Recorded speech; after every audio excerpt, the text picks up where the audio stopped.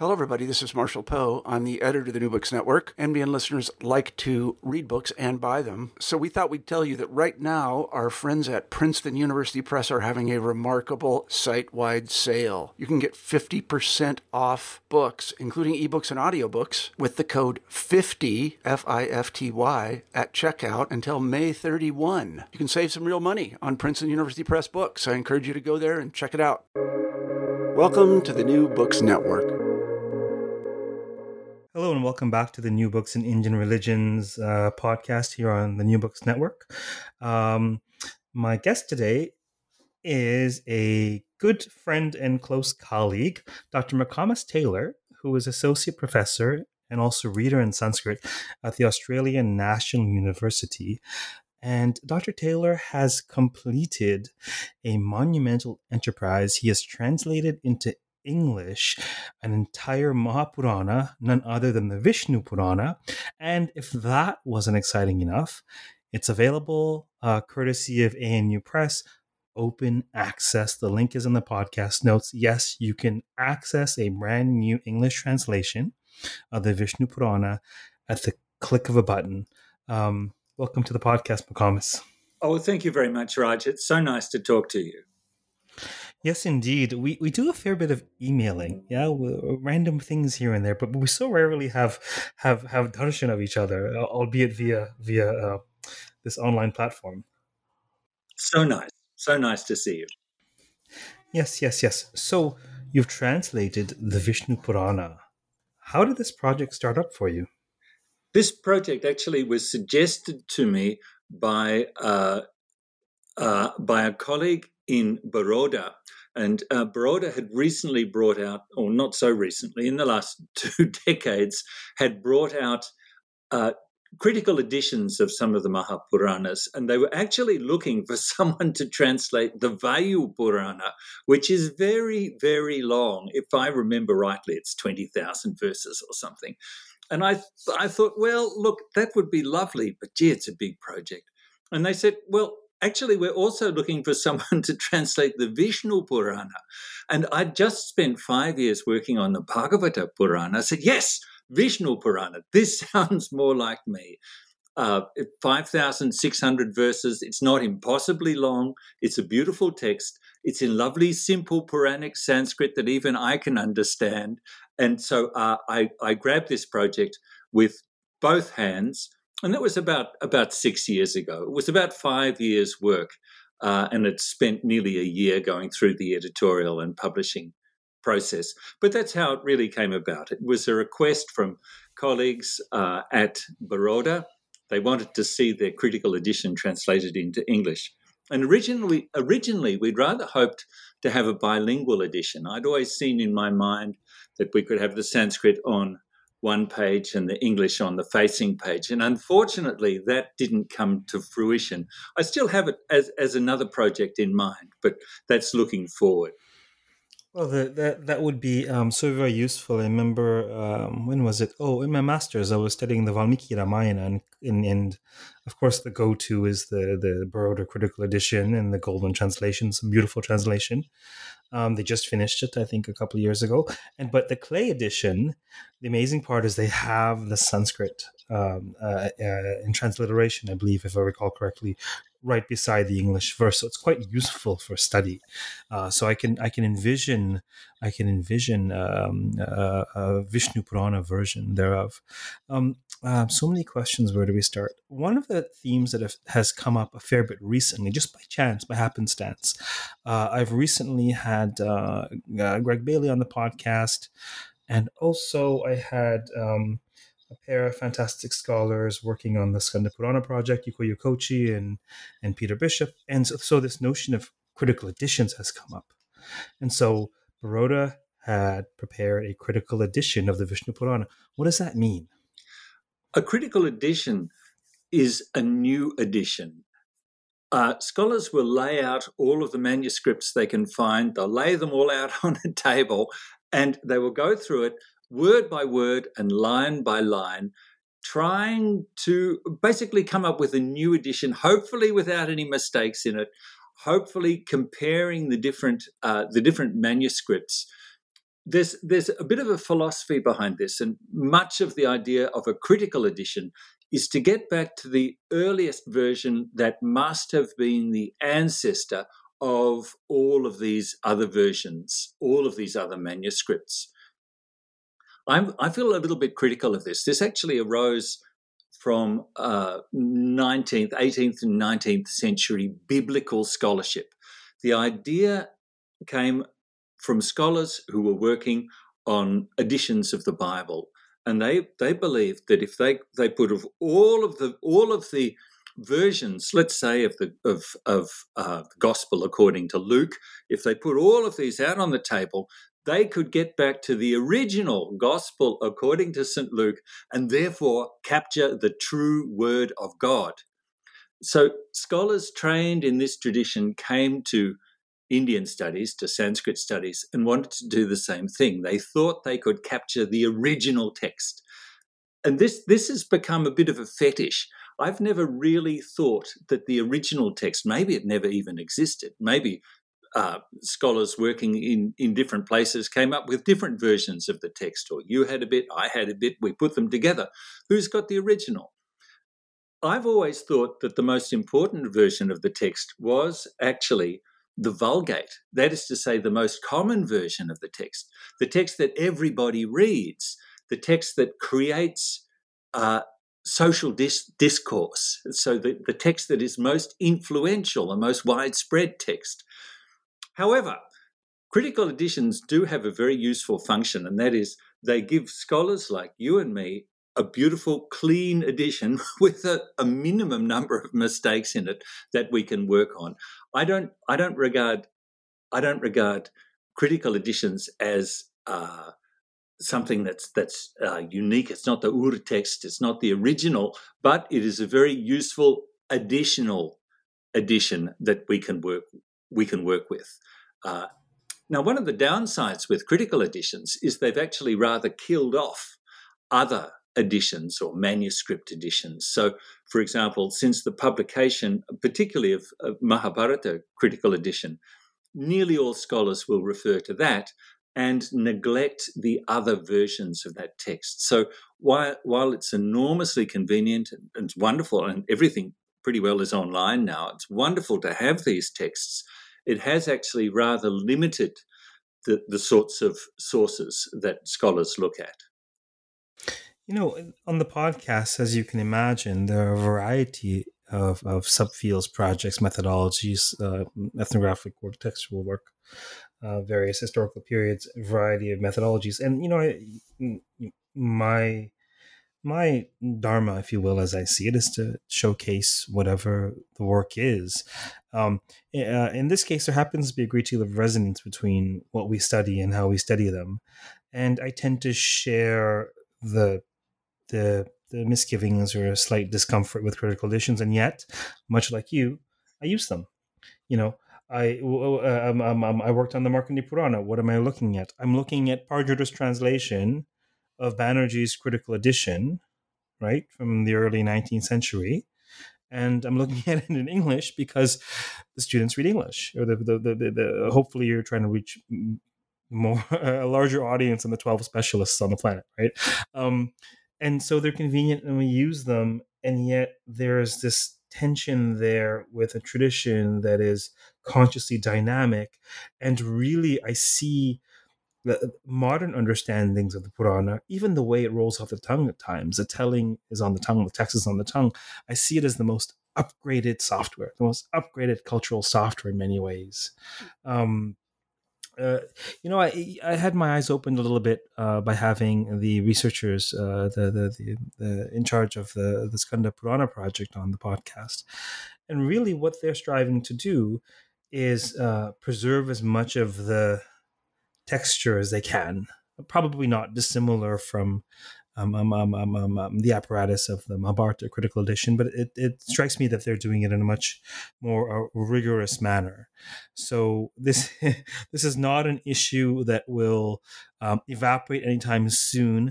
But Yuko Yukochi put it this way, and it really stayed with me. She said, and she actually produced the critical text for the latest volume of the Skanda Purana. She said, the critical edition is our hypothesis. It's a hypothesis. It's not a conclusion. It's what we hypothesize to be the common ancestor to all of these manuscript species. So I think that's worth talking about on the podcast. Now, Vishnu Purana. Very few people before you have fully translated it into English. Who, if anyone, before you has done so? One of the very first British Orientalists, H. Wilson, published a very good translation in 1840. Why bother retranslating it? Why have I spent 5 years redoing it if H. Wilson already did it? Well, there are a couple of good reasons. Firstly, the English language has really evolved in the last 200 years. His is very, it's very dated. The language is very dated. So that's one point. Another point is that his translation is actually quite Bowdlerized. So it's been sanitized for a Victorian audience. You wouldn't want to shock anybody with anything too sexual. And there's quite a lot of sex and violence in Vishnu Purana that he thought to remove or just to gloss over. So when couples are having sex, he says they are disporting themselves. It's all very chaste. It's all very lovely, and so I've been able to update that. Again, he was working from a variety of manuscripts that are incomplete, and the critical edition, I think, is a better source to translate from. But finally, the Vishnu Purana is nearly entirely, or let's say 80% written in shloka meter. It's in verse. There is beauty in the language itself.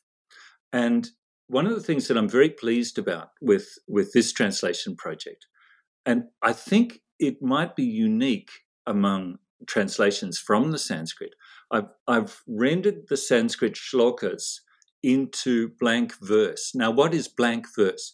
Blank verse is English verse, but it's slightly metrical, but I haven't worried about trying to make it rhyme, but it is, I believe, and I hope, pleasant to read. It's pleasant to read aloud.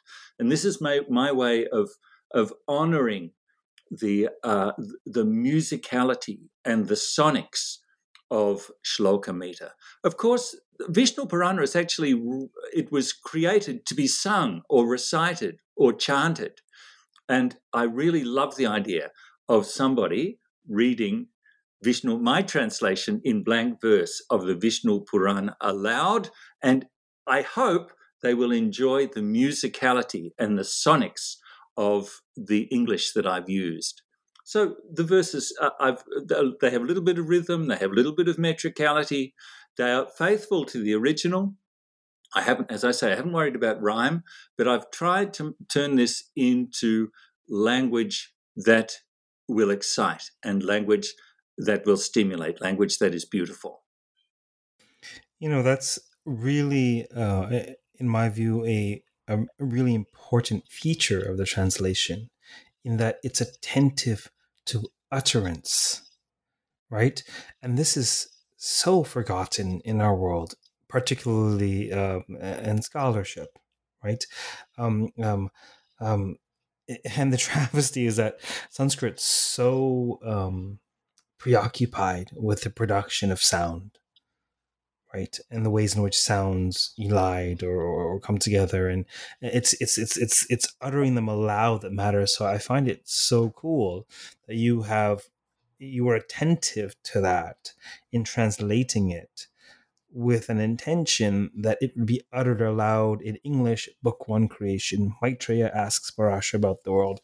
When Parashara, that best of sages, had finished his morning rites, Maitreya bowed, saluted him, and asked, I studied all the Vedas with you, Master, and all the legal texts and supplements in due order. Thanks to your generosity, none could say that I am remiss in any of these works, great sage, not even my adversaries. You know virtue, fortunate seer, and now I'd like to hear about the origin of the world and how it will fare in future. It's there. Don't stop, Raj. That was beautiful. I loved it. This is unscripted. He's not a plant, I assure you. That was really nice. So, Raj, this is what it's about. You're right on the money there. The Sanskrit is beautiful to read. The Sanskrit is beautiful to sing and to chant. And if any way I've been able to reproduce that in English, then I feel very happy and satisfied. And I love to hear the way you rendered that just then. I must say that another long-term project, I talked about one long-term project as being a bilingual edition.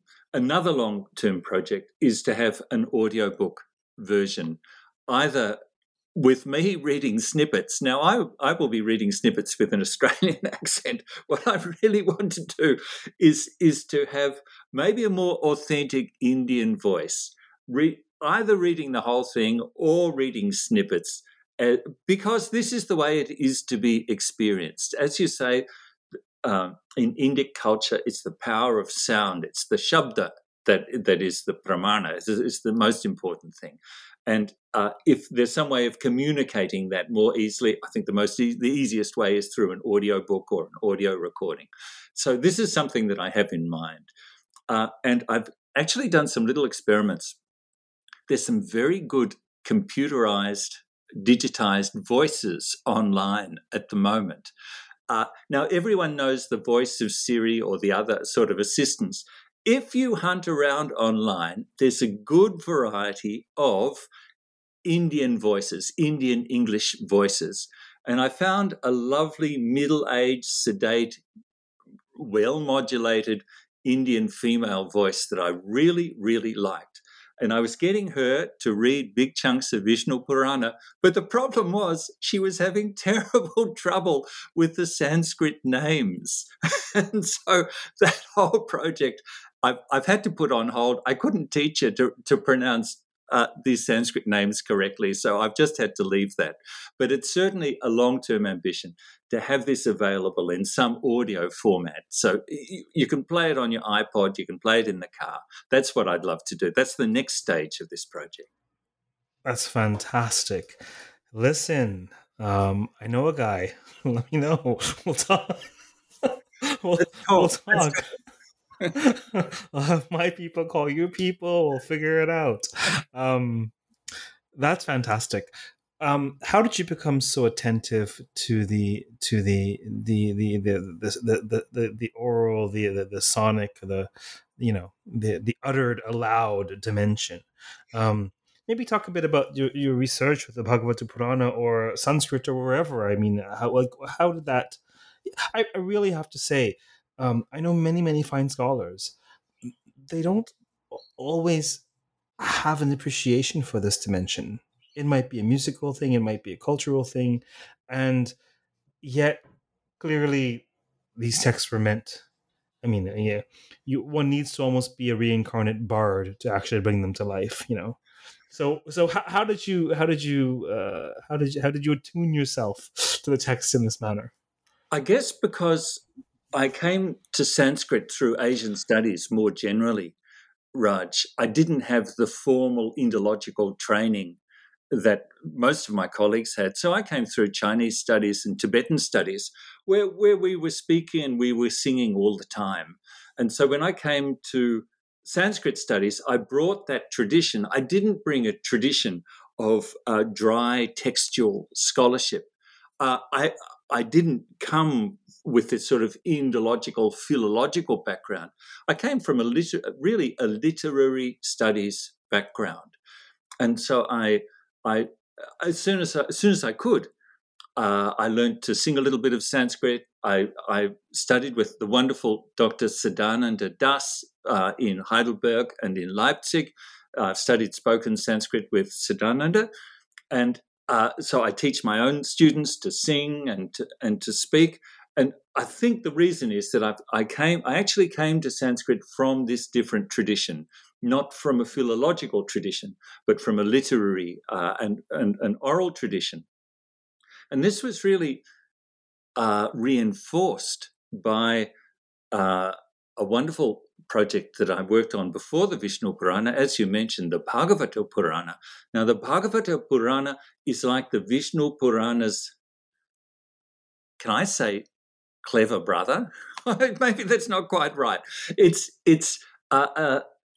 evolved. The Bhagavata Purana basically took the material from the Vishnu Purana and enlarged it and enhanced it and made it even more beautiful and more poetic and more courtly and more bhakti, more devotion-oriented. And it's important because it has a strong living tradition. Now, most of our Sanskrit studies, we're reading texts that, yes, they've been around for 3,000 years, but they're not widely read these days. The Bhagavata Purana is an exception because it's a widely read, widely recited, widely performed text. And for 5 years or so, I chased oral performances of the Bhagavata Purana around India and around the world. And I interviewed the professional scholar pravachakas, so these scholars who are trained in this tradition of telling stories from the Bhagavata Purana. So they'll sing or recite verses from the text in Sanskrit, and then they'll explain the story in the local vernacular to the audience. So this is a real living tradition of oral performance of a Sanskrit text, which nobody had really looked at carefully before I had undertaken this project. And one of my questions is, what makes these texts powerful? What makes them authentic? And what makes them able to touch people's hearts as much as anything? And it was the oral performance of it. It's the hearing the sound from an authentic source, from a guru, from a pravachaka, from an esteemed lineage. And again, this ties back to what we were talking about a few moments ago. The power is in the sound. The authenticity is in the lineage and the tradition. And so this, again, very much tied in with my own interest with spoken Sanskrit, with song, with the beauty of the language. And again, coming to this as a scholar of literature rather than a philologist in the old sense. This all ties together very nicely for me. So you and I have, interacted at some conferences, probably since the World Sanskrit Conference in 2015, and they're liminal spaces, and we've had half a dozen conversations, and then we've somehow managed to bounce emails back and forth. And I think I roped you into co-editing something that we'll talk about in a moment. And we have this sort of rapport. But I really didn't know your background before I asked you on this podcast. And what's so interesting to me is that the podcast host of this podcast may actually have started off in English literature. My undergrad degree was English literature was my first love academically. It took a circuitous route, which it's all about the scenic route. But what's interesting is that I came across the Devi Mahatmya in the liturgical context. I came across it chanted aloud, ritually intoned. I was I was at the AIIS doing some Sanskrit training in Pune. AIIS is American Institute of Indian Studies. They have fantastic language training, South Asian languages, and Sanskrit is headquartered in Pune, the city of Ganapati. It happened to be for the fall semester, so of course it was Durga Puja time, and the lovely, lovely teacher there, her name was Madhura. She was like, a Yoda of Sanskrit studies. So many Sanskritists in the West have studied with her. Her family had this puja, this Durga Puja, where they were reciting the Devi Mahatmya, and I remember vividly how lived the text was, and in between recitations, I actually was storytelling, telling tales from the Devi Mahatmya, uttering them aloud, and it was just this experience, and it's just it really contextualizes the power of the text. You're giving me thumbs up, so. I totally understand where you're coming from, Raj. Yeah. Yeah, it's like you know me. That's great. So, having translated this text, well, why don't you say a bit about the overarching maybe structure? What is the Vishnu Purana made up of? The Vishnu Purana is basically, it takes the deity Vishnu and places that deity in his multiple manifestations. So Vishnu and Krishna, for example, are used absolutely interchangeably in this text, and places the deity at the center of everything. The Vishnu Purana is a history of the universe, right from its creation, the origin of the gods, and the origin of humanity, the development of society, the lineages of the sun and the moon, the advent of Krishna, the Leela, the sports of Krishna, and then the destruction of the universe, the destruction of the world. So it's from the beginning right through to the end, and all the way through. Krishna, Vishnu, is at the center of all the narratives, at the center of all of the philosophy, and at the center of reality. Krishna, Vishnu, is Brahma, is the ultimate reality of existence. So that's roughly the structure. A history of the world, a history of everything, but also a guide to life. There's a section in the middle that I've called Society. There's a whole book on social practice, on domestic practice, on marriage rites, on shraddha, on the offerings for deceased ancestors, behavior in bed, behavior in society, behavior towards your guru, the stages of life, the duties of the different communities.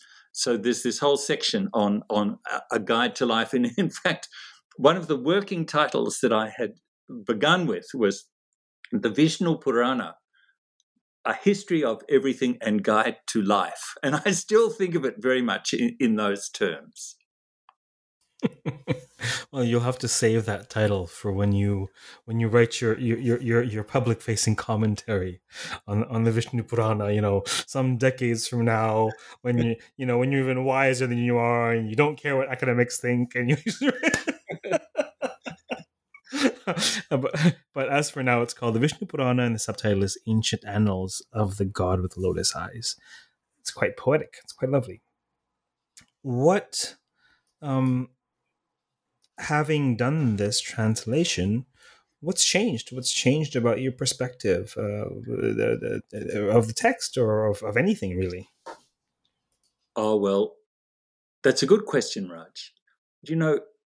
Halfway through this text, I suddenly realized that I loved it. I never really, it was a good text. I'd been enjoying it. I've been working on it maybe for a year, maybe 2 years.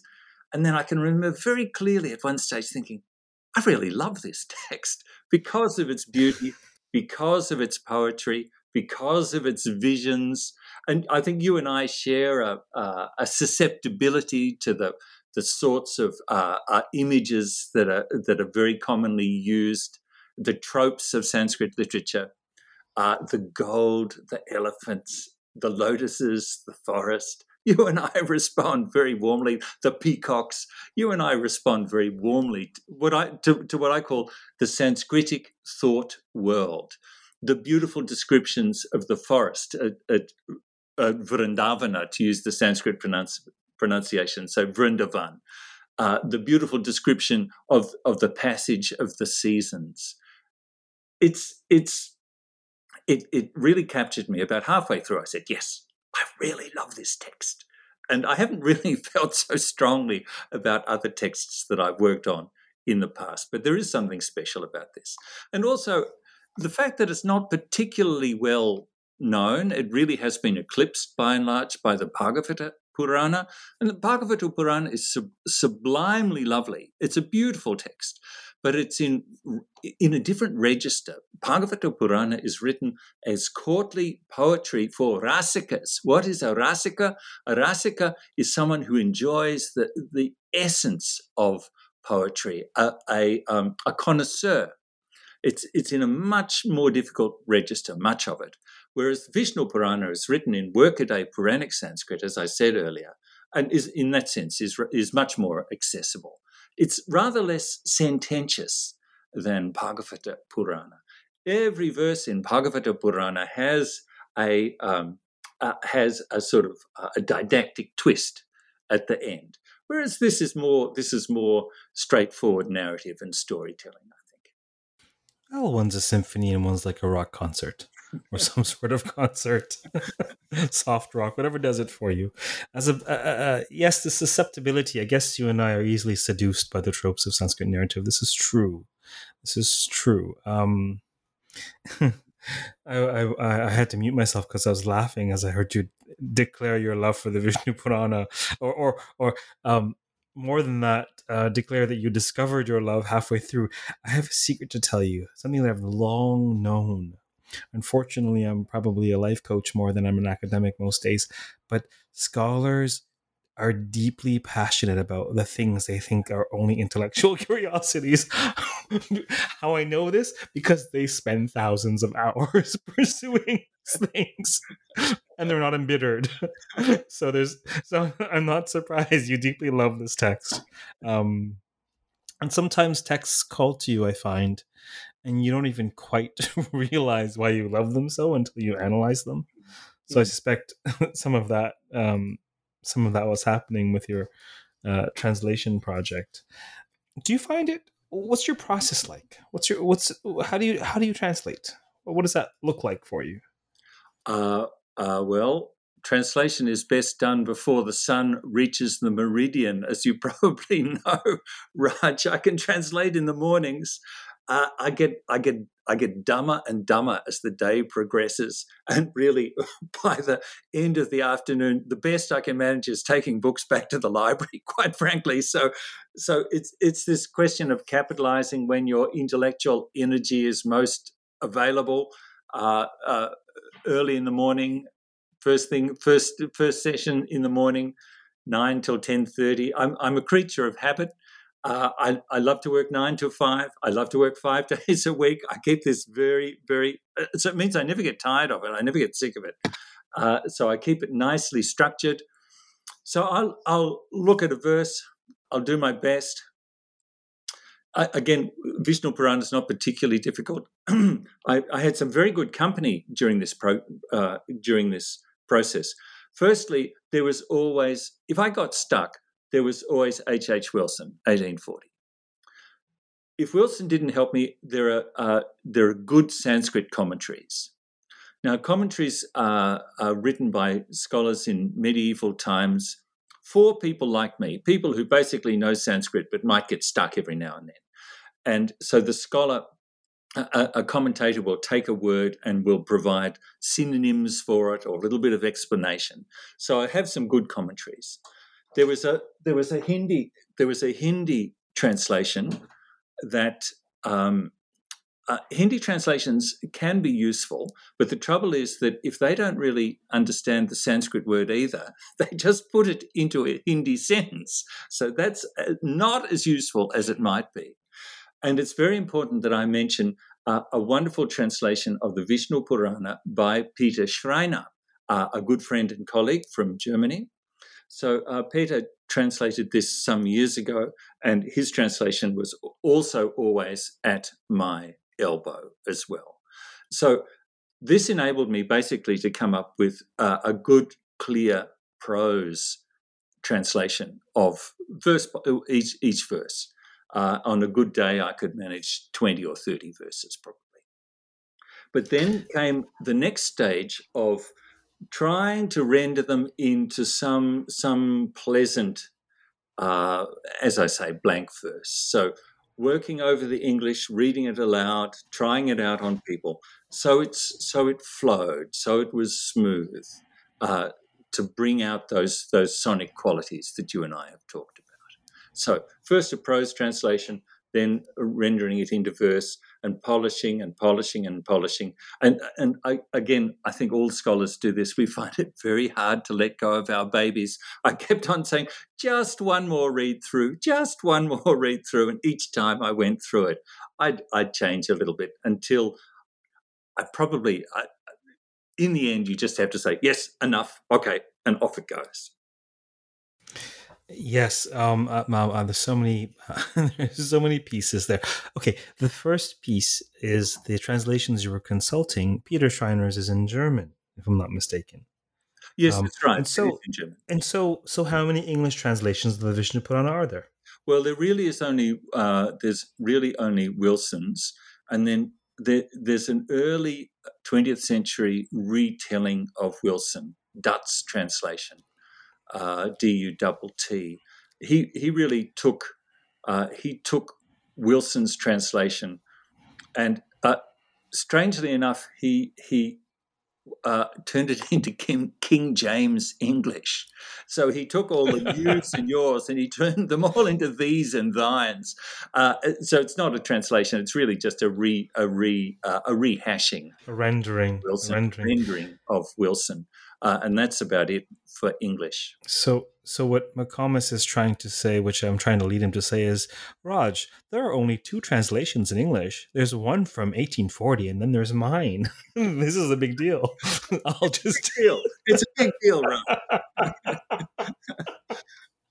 Now, as to the second part of your process, the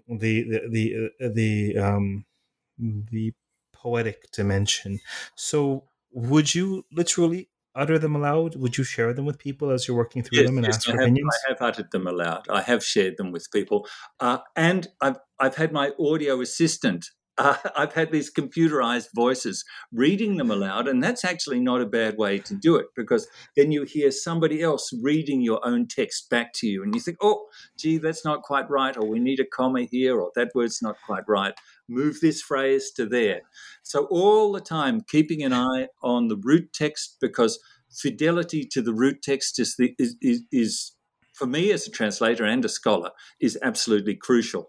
But thinking about how people are going to receive and consume this text, the fluidity, the fluency, the beauty of the language, and my computerized consultant, my electronic voice. Your computerized consultant, we'll refer to her as Siri Auntie from now on. Siri Auntie. I like it a lot. What was her name? I can't remember her name, but she was, she's worked very well for me. Oh, maybe, rather than Siri, her name is Shri. Shri. We digress. If I'm not mistaken, there was also a recent translation that was useful or an inspiration to you. It might have been the Harivamsha translation. That's exactly right. There are a couple of translations or retranslations that really influenced me. So our friend and colleague Simon Brodbeck from Cardiff has rendered the critical edition of the Harivamsha into English. Now that had a big effect on me, Raj. It was the first time I read a translation of a Sanskrit text that didn't read like a translation. And this is something really different. It read like fluent, natural English. Simon's work is a beautiful work. He's done a lovely job with that Vishnu Purana.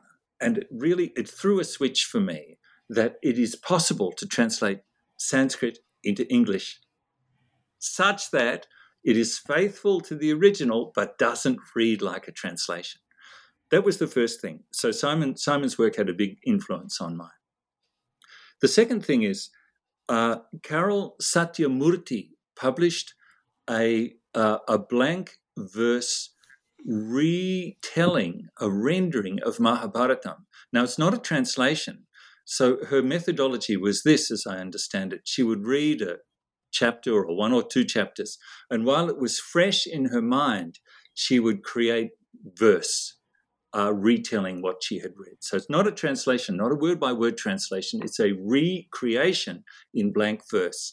And that's a beautiful text. And again, she's captured the sonics of the original. She's captured the musicality of the original.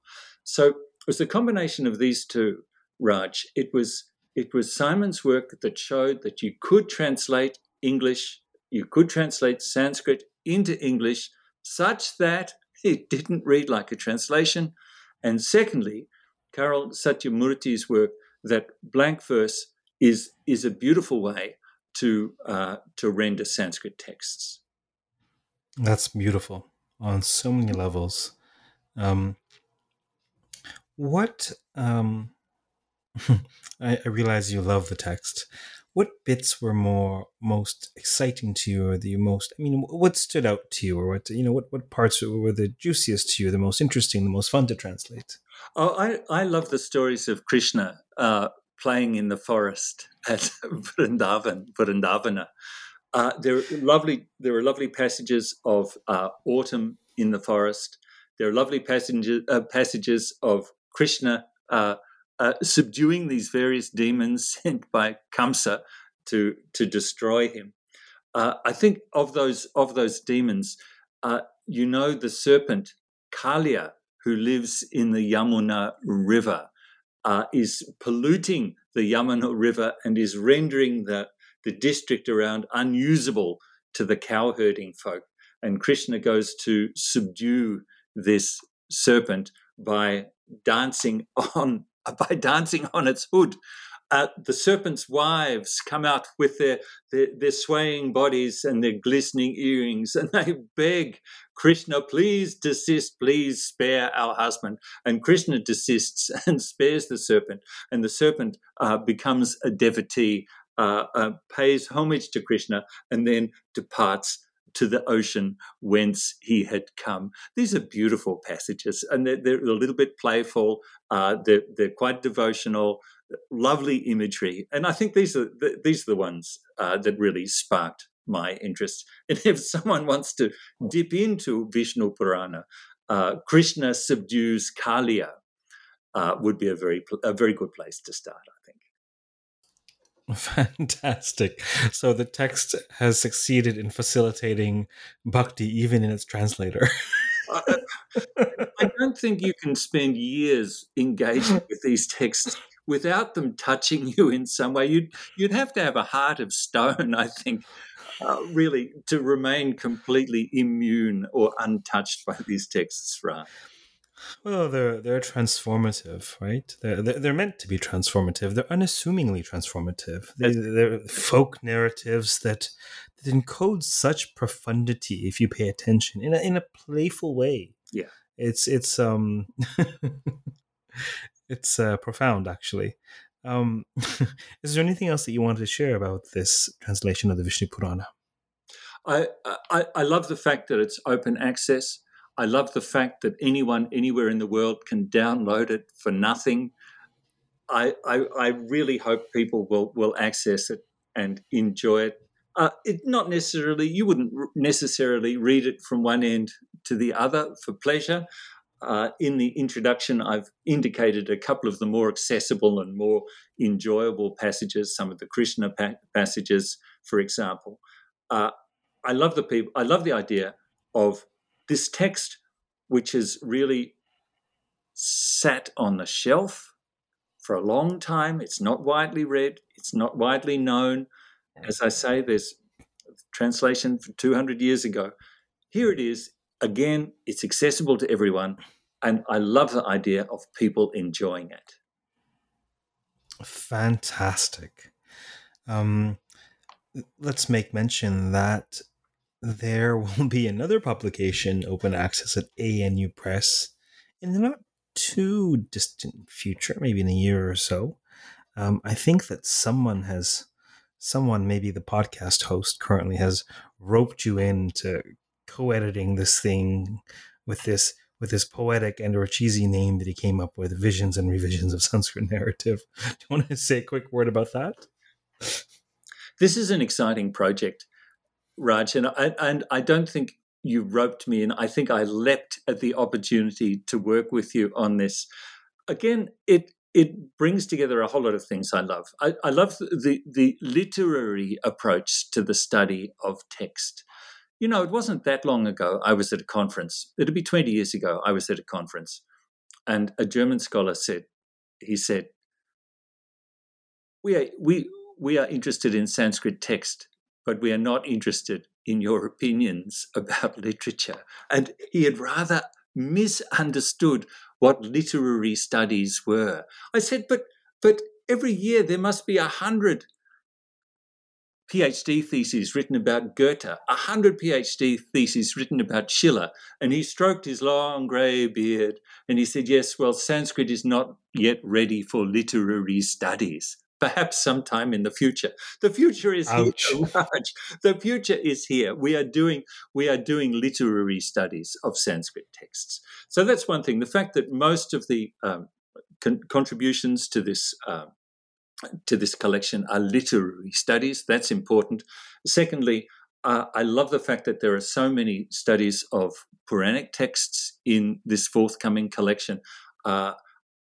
Historically, Puranas have always been on the outskirts. They haven't been central. People have been very much concentrated on Vedic texts, the Brahmanas, Upanishads, courtly poetry. But the epics, of course, have been absolutely central. But to see scholarship, such good scholarship on Puranic texts, I think it's very exciting. And of course, the collection has some great papers from really good scholars on epic texts, Mahabharata particularly, Ramayana as well. So such a nice collection of literary insights into narratives found in the epics, Mahabharatam, Ramayanam, and Puranas. Very exciting project. You know, this whole literary thing, I unsurprisingly, perhaps, I really, really resonate with what you're saying. This guy that roped you into this podcast, I think he might have done the first literary study of the Devi Mahatmya. You know what's really bizarre? I've never quite understood why we clicked the way we did until now, until this podcast. I now consciously understand the way of being that we've sort of internalized, and obviously it's not just the two of us, but I understand now why there's just this synergy and this instinctive methodological approach to these texts. They are literature. They're phenomenal literature, and just because they're not meant to be read cover to cover, or they're not produced by a single author in one sitting. See, this is the paradigm shift. They're multi-generational. They're like a house that's renovated age after age by people attentive to the design, attentive to the needs of what the plumbing or the vastu or whatever. And there's just such extraordinary method to the madness of these texts if you sort of know how to look, and obviously frame narratives are key. But yeah, apparently within a year or so there'll be this exciting open access volume, Visions and Revisions of Sanskrit Narrative with ANU Press, featuring some phenomenal scholars. I have to say to you, it's a bit of an out-of-body experience, although I'm doing the monkey work of the correspondence. It's still an out-of-body experience to kind of see the names that have said yes to this thing. It's like, okay, great. I'm not, people might think I was bribing these people. I don't know why they all said yes, but so some of the biggest names in our field easily are contributing to this volume. So it's really cool to see it come together, to be honest with you. No, great project. Very happy to be part of that. And I think this will be a real milestone in studies of Sanskrit narrative literature. Probably the most important thing since Purana Puranas, which came out, that must be 93, I believe. Nearly 30 years ago. So this will be a milestone with such good scholarship, such interesting and generally accessible articles. One of the things I really enjoyed about working on the Vision and Revision text is the readability of the articles. Yes, they're written by outstanding scholars, but they are written in a generally accessible mode. Fantastic. So in the podcast notes, we'll obviously put links to your website, to the Vishnu Purana translation, of course, and also, well, I think we met at the World Sanskrit Conference probably in 2015 for the first time in person. That's kind of surreal because I don't know when and maybe we met again. It's a triennial conference, so 2015 we met in person, then 2018 again in Victoria, BC, Vancouver.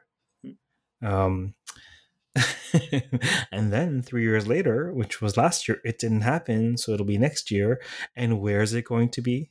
Well, the World Sanskrit Conference should have been in Canberra, Australia in January this year, but like everything else in the world, it was turned upside down. So we postponed it to January 2022, and we will be making an official announcement on the 1st of July as to what we are going to do. I'm sorry to say that the World Sanskrit Conference will not be held in January 2022, as it's most unlikely that the Australian borders will be open to international travellers by then. But on the 1st of July, we will make an announcement, and that announcement, I don't mind leaking this to your audience, Raj, we're going to postpone it another year. So the World Sanskrit Conference will take place in Canberra, Australia in January 2023. Wow. You heard it here first, ladies and gentlemen. Mind you, by the time this podcast is out, it might be post-announcement. Well, maybe I'll expedite the publication of this podcast. I'll see what I can do. So then, if all goes as planned, there'll be 2 conferences 2 years in a row. We haven't spoken to our colleagues in Kathmandu, where the next conference is to be held. It seems almost certain that they will postpone as well. I think this will push the schedule out. The whole world has been turned upside down, Raj, and Sanskrit studies has certainly not been immune to the trauma, to the disturbance that the pandemic. Mm-hmm. Absolutely. Well, anyhow, the aside from the pandemic pressures and these interesting times, to say the least, that we're in, the World Sanskrit Conference is very much a vibrant entity, and I look forward to when next it will meet in person, when we'll feature some fantastic Purana papers, among other things, various Sanskrit papers. Fantastic. Is there anything else that you wanted to share before we close for today? Just one other thing, Raj. If any of your listeners are keen to pursue Sanskrit studies, we offer an online Sanskrit course that is in some ways unique. It's offered through Open Universities Australia. If you just Google Sanskrit Australia, you'll come straight to us. It's unique in a couple of ways. Firstly, it's a fully accredited tertiary course. So this course it's not a community course, it's a tertiary course, and will count as credit towards a degree at a university anywhere in the world. That's one thing. And another thing is that it incorporates an element of production of Sanskrit, not just reception. What do I mean by production? I mean students learn to speak Sanskrit, they learn to chant Sanskrit, as well as the normal scholarly disciplines of mastering the grammar and being able to read and write. So it's a highly innovative course. It's online. It's supported by an e-text. The entire first year syllabus is captured in an e-text called Joy of Sanskrit, which anyone can download free from the ANU Press. And then we meet, so it's actually a flipped classroom. Students work online for 8 hours by themselves, and they come together into a web-enabled classroom with me for 2 hours every week.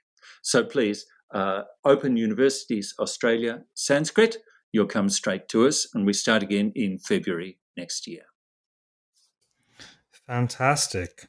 Well, this has been a rich conversation, at least as far as I'm concerned. um, thank you very much for appearing on the podcast today, McComas. Oh, it's been so much fun, Raj. I always enjoy our interactions, and I've particularly enjoyed speaking to you today. Fantastic. For those of you listening, we've been speaking with Dr. McComas Taylor, Associate Professor and Reader in Sanskrit at the Australian National University. He teaches Sanskrit online. Check it out. And more to the point of this podcast, he has just produced, for the first time in nearly 2 centuries, an English translation of the Vishnu Purana, attentive to utterance, available open access online. Links in the podcast notes. Until next time, stay safe, stay sane, and keep uttering Sanskrit verses aloud. Take care.